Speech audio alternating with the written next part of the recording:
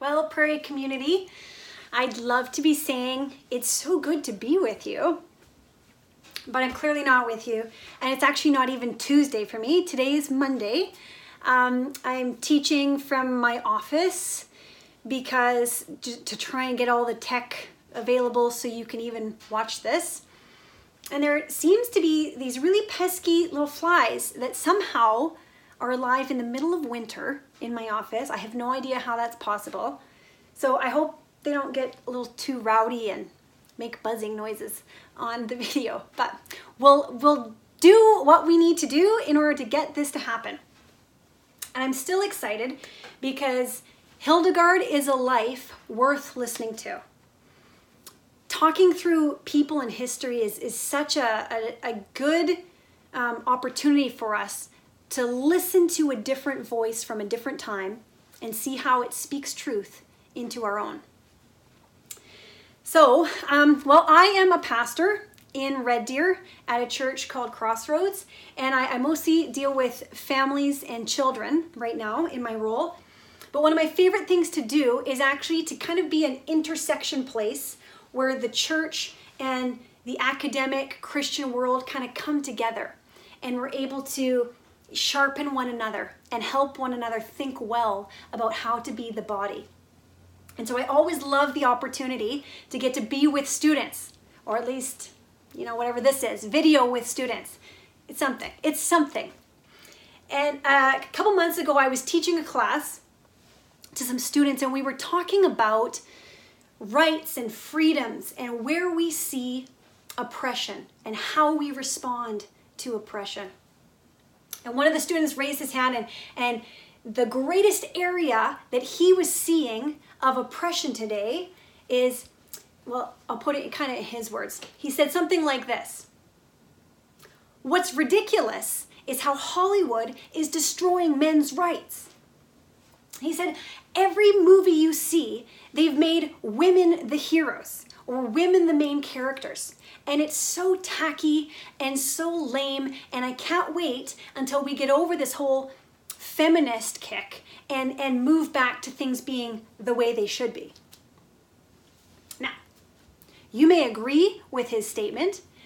You may be just rolling your eyes at how much you don't agree with that opinion.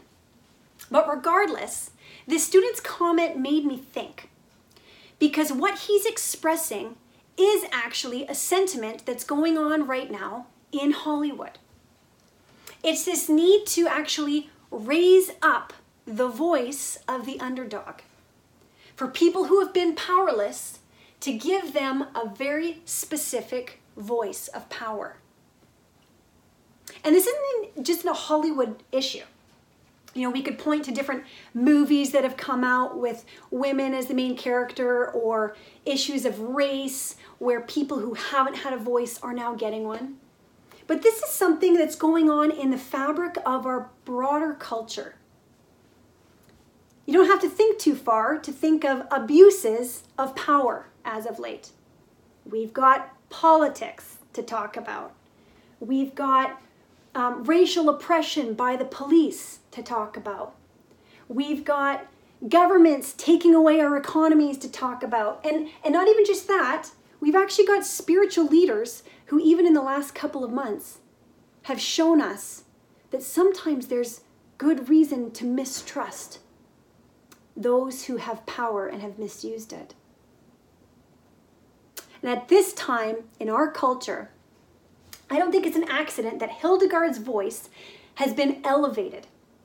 So she lived over 900 years ago, this woman. She was a Benedictine, and she has only recently been given kind of more recognition and awareness. So in 2012, the Catholic Church named her a doctor of the church, which, if those of you who don't know, that basically just means doctors of the church are people whose teaching the church needs to pay attention to. Okay? Now, there's only 4 women total who have been elevated to this status, and she is the most recent. But her popularity goes way beyond just high church, priestly type people. Hildegard is being noticed as this kind of trendy freedom fighter, rebel person that our broader culture is really excited about.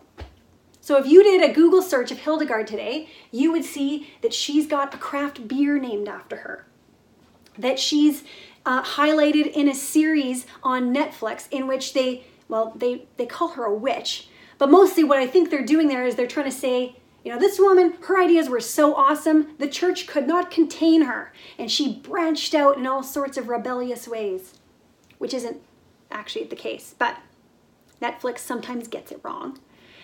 Naturalists are all over. She's, the first hippie using natural medicines. Feminists grab a hold of her and say she was the first voice for women. And even in music sees Hildegard today as being this amazing mold-breaking person. And her compositions have been considered some of the best from the Middle Ages. Okay, if that wasn't enough, I want to read you a list of 13 areas where Hildegard is considered to have made a significant contribution to history. Okay? Theology. She wrote 3 enormous theological works. Mysticism. Much of her inspiration came from visions she got from God. Iconography. She inspired more than 50 paintings. Hildegard wrote biographies. She wrote 2 lives of saints. Music, as I mentioned, over 77 songs. Hildegard wrote 2 medical textbooks that actually, over 900 years later, are still being used in a clinic in Germany. Although I can't say I would encourage any of us to necessarily go there. I hope we've built off of the medicine that Hildegard came up with in the Middle Ages. Pharmacology, natural remedies. She wrote natural science textbook. She created a new genre of morality play. She wrote a history of the Diocese of Mainz. She had a significant preaching ministry, governed over 2 convents, and she wrote 400 letters back and forth to people, an amount that was like unheard of during that time of history. Now, if all that wasn't enough, she even invented her own secret language. Why? Maybe just because she could. And all of these things that I just mentioned at a time when most women did not read. No women taught men, especially theology. And I hope you're starting to get a bit of a picture as to why Hildegard is seen as kind of fitting the mood of today. She's an underdog who was unstoppable, unsilenced. And I want to read you one of her most famous quotes. It goes like this: "We cannot live in a world that is interpreted to us by others. An interpreted world is not a hope. Part of the terror is to take back our own listening, to use our own voice, to see our own light." Now, can't you just see, little snippets of that being pulled out and put on like picket signs? We will use our own voice. Okay? Our culture has latched onto her because we see her as arguing something that we really want. Our rights to be pushed. While protests and underdogs and feminists and even craft breweries, these things maybe have their place, but one of the dangers of doing history is we need to be careful to not place the ideals of our own culture, our own ideals, back into the mouths and lives of people in the past. And today, I want to argue that Hildegard is an important voice for our time, not as a rebel freedom fighter. Instead, in 3 areas, she provides a significant example to us of the discipline of solitude, a posture of humility, and a love of unity. So for the rest of our time, I want to just skim a bit through her life and highlight these 3 areas where I think she speaks really powerfully to us. Well, who was Hildegard? Who was she really? She was born in the year 1098 at a time of total political upheaval. Okay, so not too different from our neighbors in the south. Some of you are maybe from the United States. Political leadership was crazy in her time. Emperors vying for power, church leaders fighting for power. There was war and fighting, confusion, and Christians kind of didn't really know whose voice do we need to be following right now. There were plagues in her time. There was famine. There was poverty. There was economic uncertainty. Does any of this sound familiar to you? Hildegard's world was really not that different from our own. And what historians think is that she was the 10th child in her family.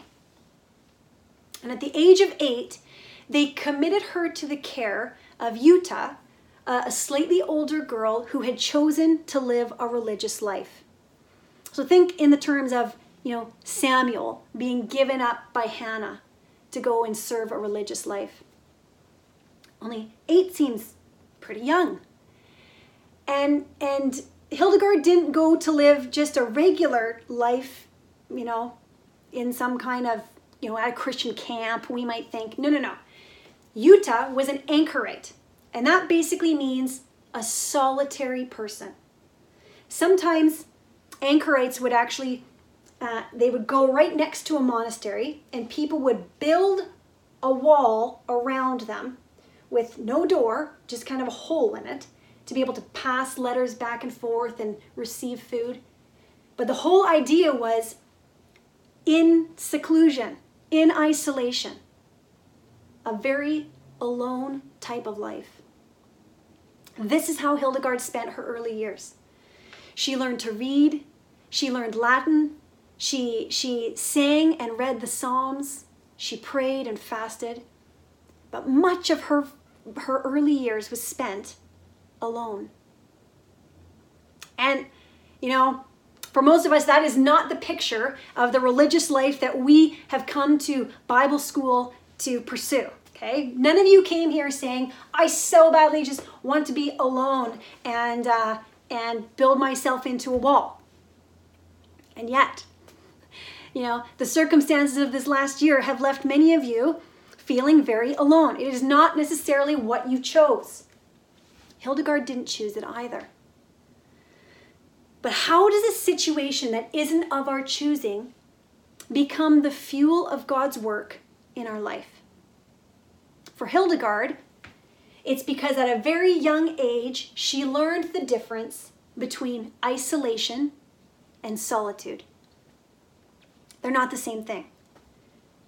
Isolation, we have come to experience. We use the term lockdown. It's like a prison. We're trapped from the outside world. But solitude is actually a refuge from the outside voices around us. Isolation is bad for our mental health. We know this. But solitude is actually essential for our spiritual health. Isolation can be forced on us. It was forced on Hildegard. But solitude is a choice. And often it needs to be fought for. Isolation wears on us. It wears us out. Whereas solitude actually transforms us. It's kind of a bit of a misnomer using the word isolation, because it's not just about our surroundings. Today, we could be sitting in the North Odd. We could be sitting all there together, surrounded by people, even right close, right next to each other, and actually still be experiencing isolation in our hearts. A hiddenness from others.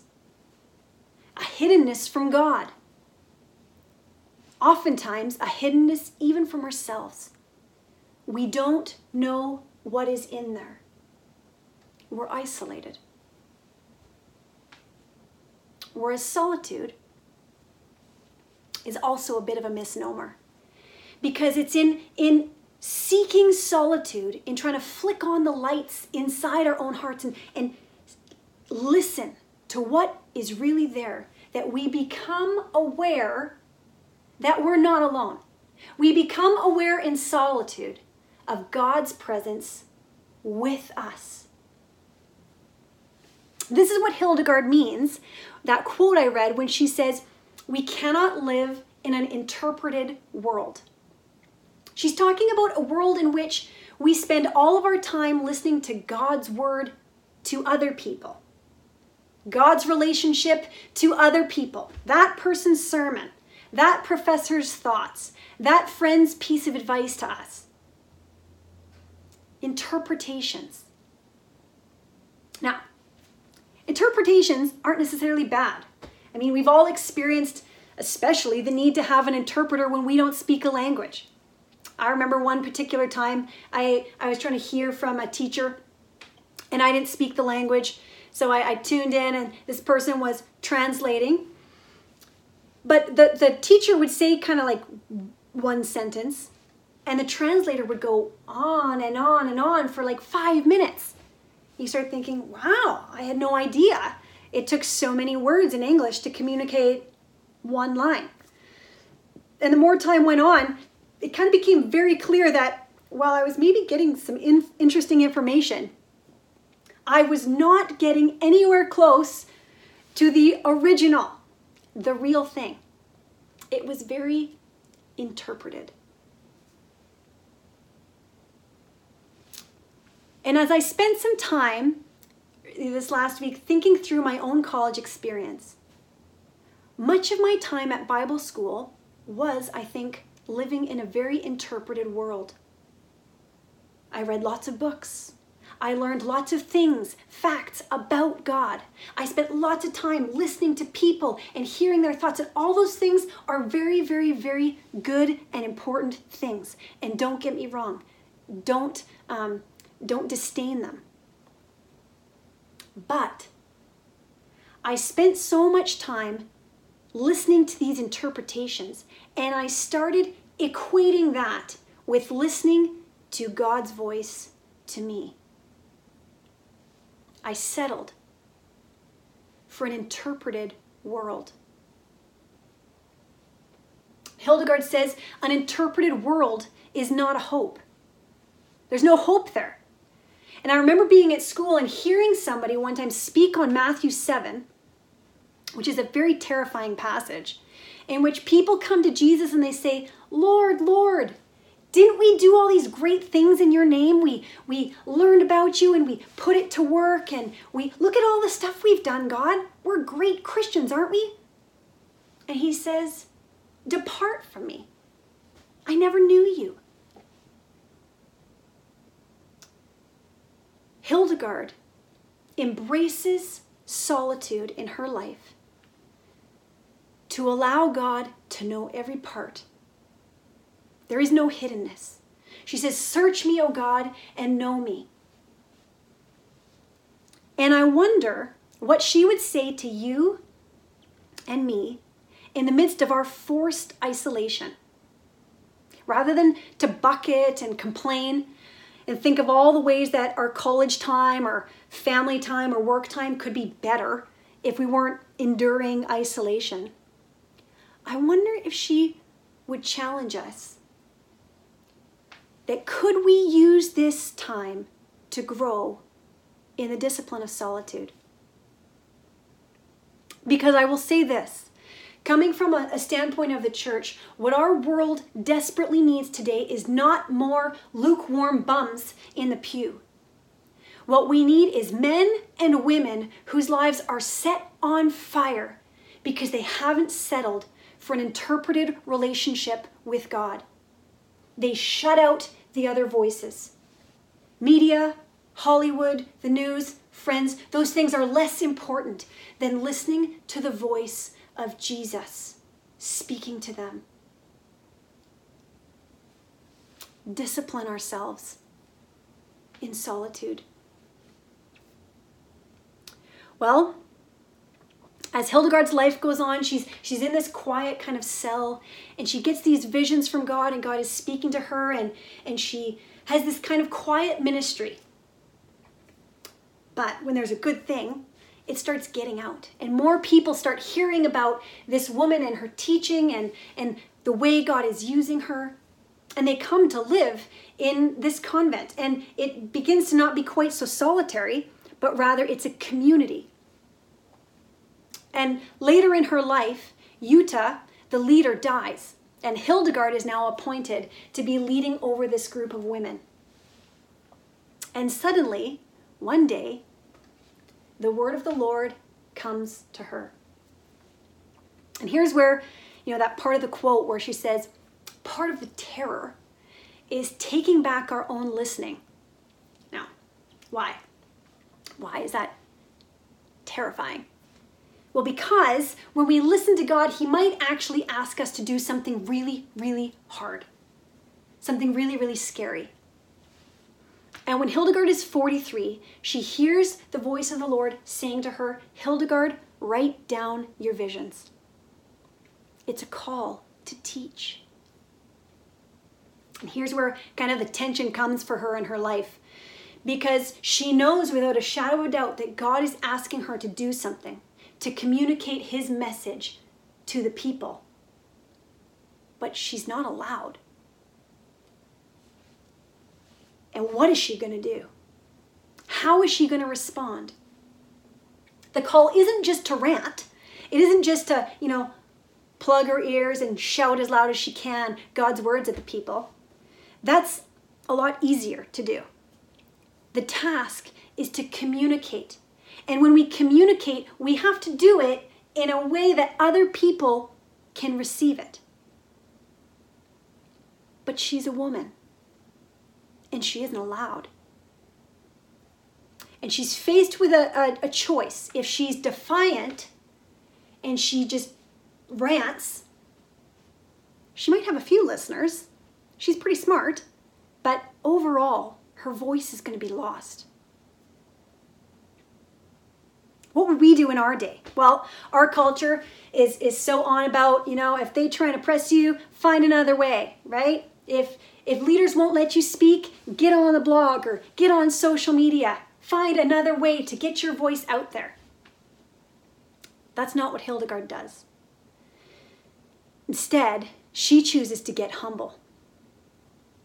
She doesn't take her rights as being something that she needs to defend. Instead, she goes to the Pope and she very humbly asks for permission.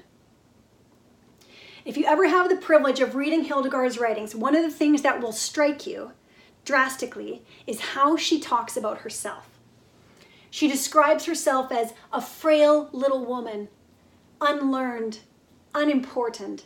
And she completely kind of debases herself. And it's hard to hear sometimes. I'm like, you're clearly much more learned than me. Don't call yourself unlearned. But what she is doing is she sees her life as being a feather. She describes herself as a feather. Has no power in her own. She's just tossed about by the wind of the Holy Spirit.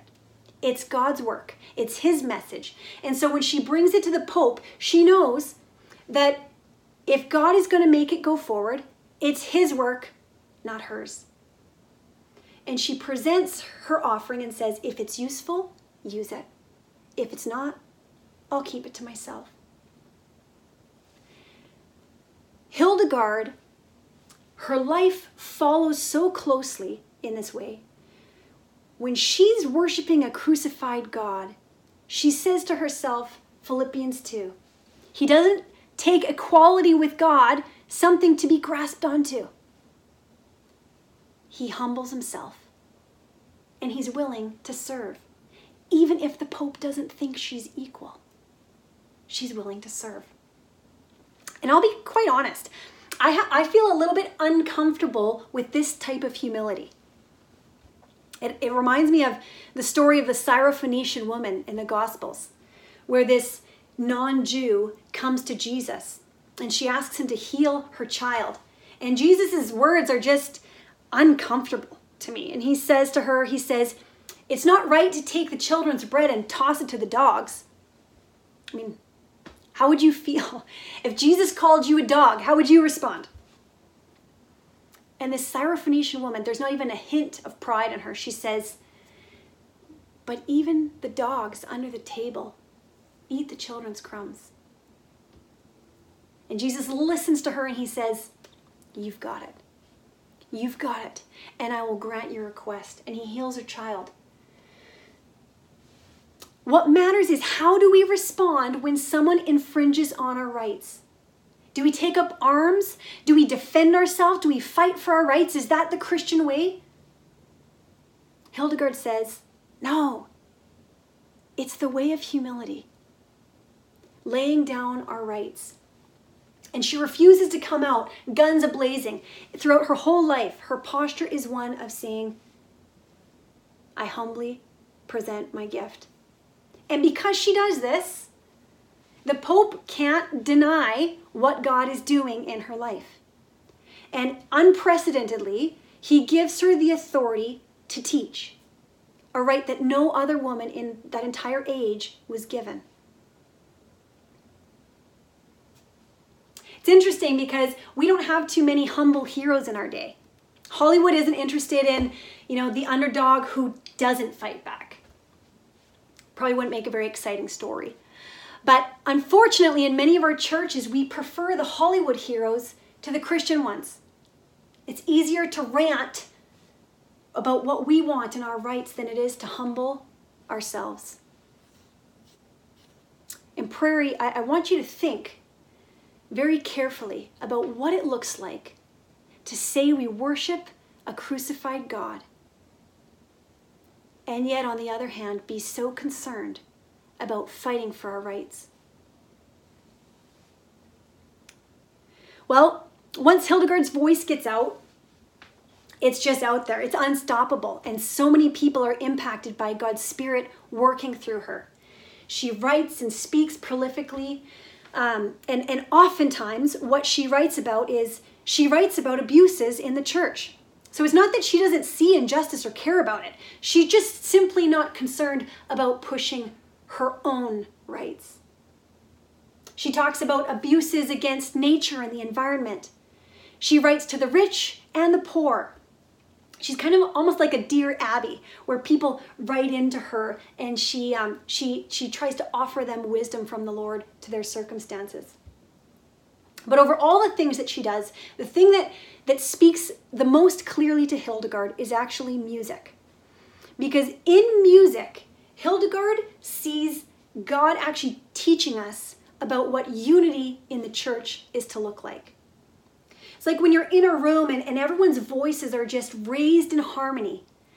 And all of a sudden, somebody just is totally off key. And it's just so obviously wrong. It doesn't belong. It's not beautiful. It just causes us to feel discord. That, according to Hildegard, is a picture of a church that isn't united. It's easy to talk about unity in the church. It's easy to talk about laying down our rights for one another until we've been asked to, until our rights are actually taken away. And towards the very end of Hildegard's life, there's a circumstance that tests her in this. She's asked by the leaders of the church over her to dig up a body that was buried on her convent property, because they thought this person was excommunicated from the church. Now, Hildegard knows that's not true. And she says, no, we cannot do this. And because she disagrees, they invoke church discipline on her.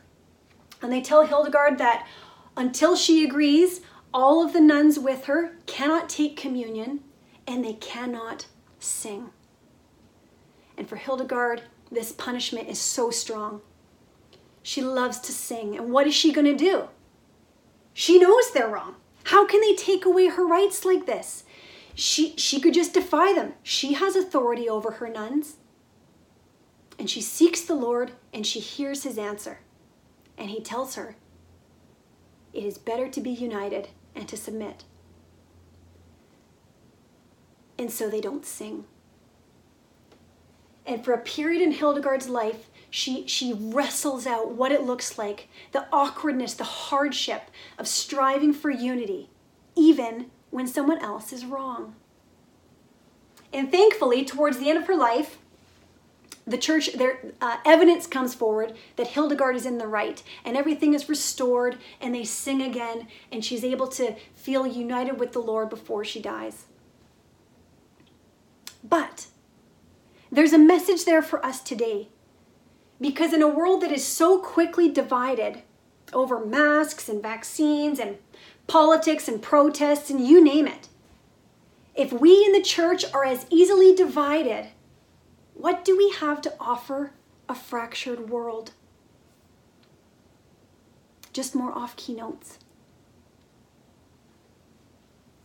And so as I close, I want to remind you of the 3 things I think Hildegard speaks to our time. Yes, she's got some good recipes for healthy cookies and herbal remedies and, a bunch of other things. But these 3 things I think are the voices that we need to hear from this woman of the past. She would say to us, allow time alone to be God's furnace of transformation for your life. Discipline solitude. She would say, don't be swayed by culture to think that the way of the cross is the way of shouting out your rights. It's humility. Humility is how we find our voice. And lastly, I think Hildegard would say to us that a church without unity is no hope for the world. And so, as you go to another semester filled with isolation and the loss of rights and the lure of division all around us, I want to pray that God would fill you with his light to be able to be light in a dark place. Bless you.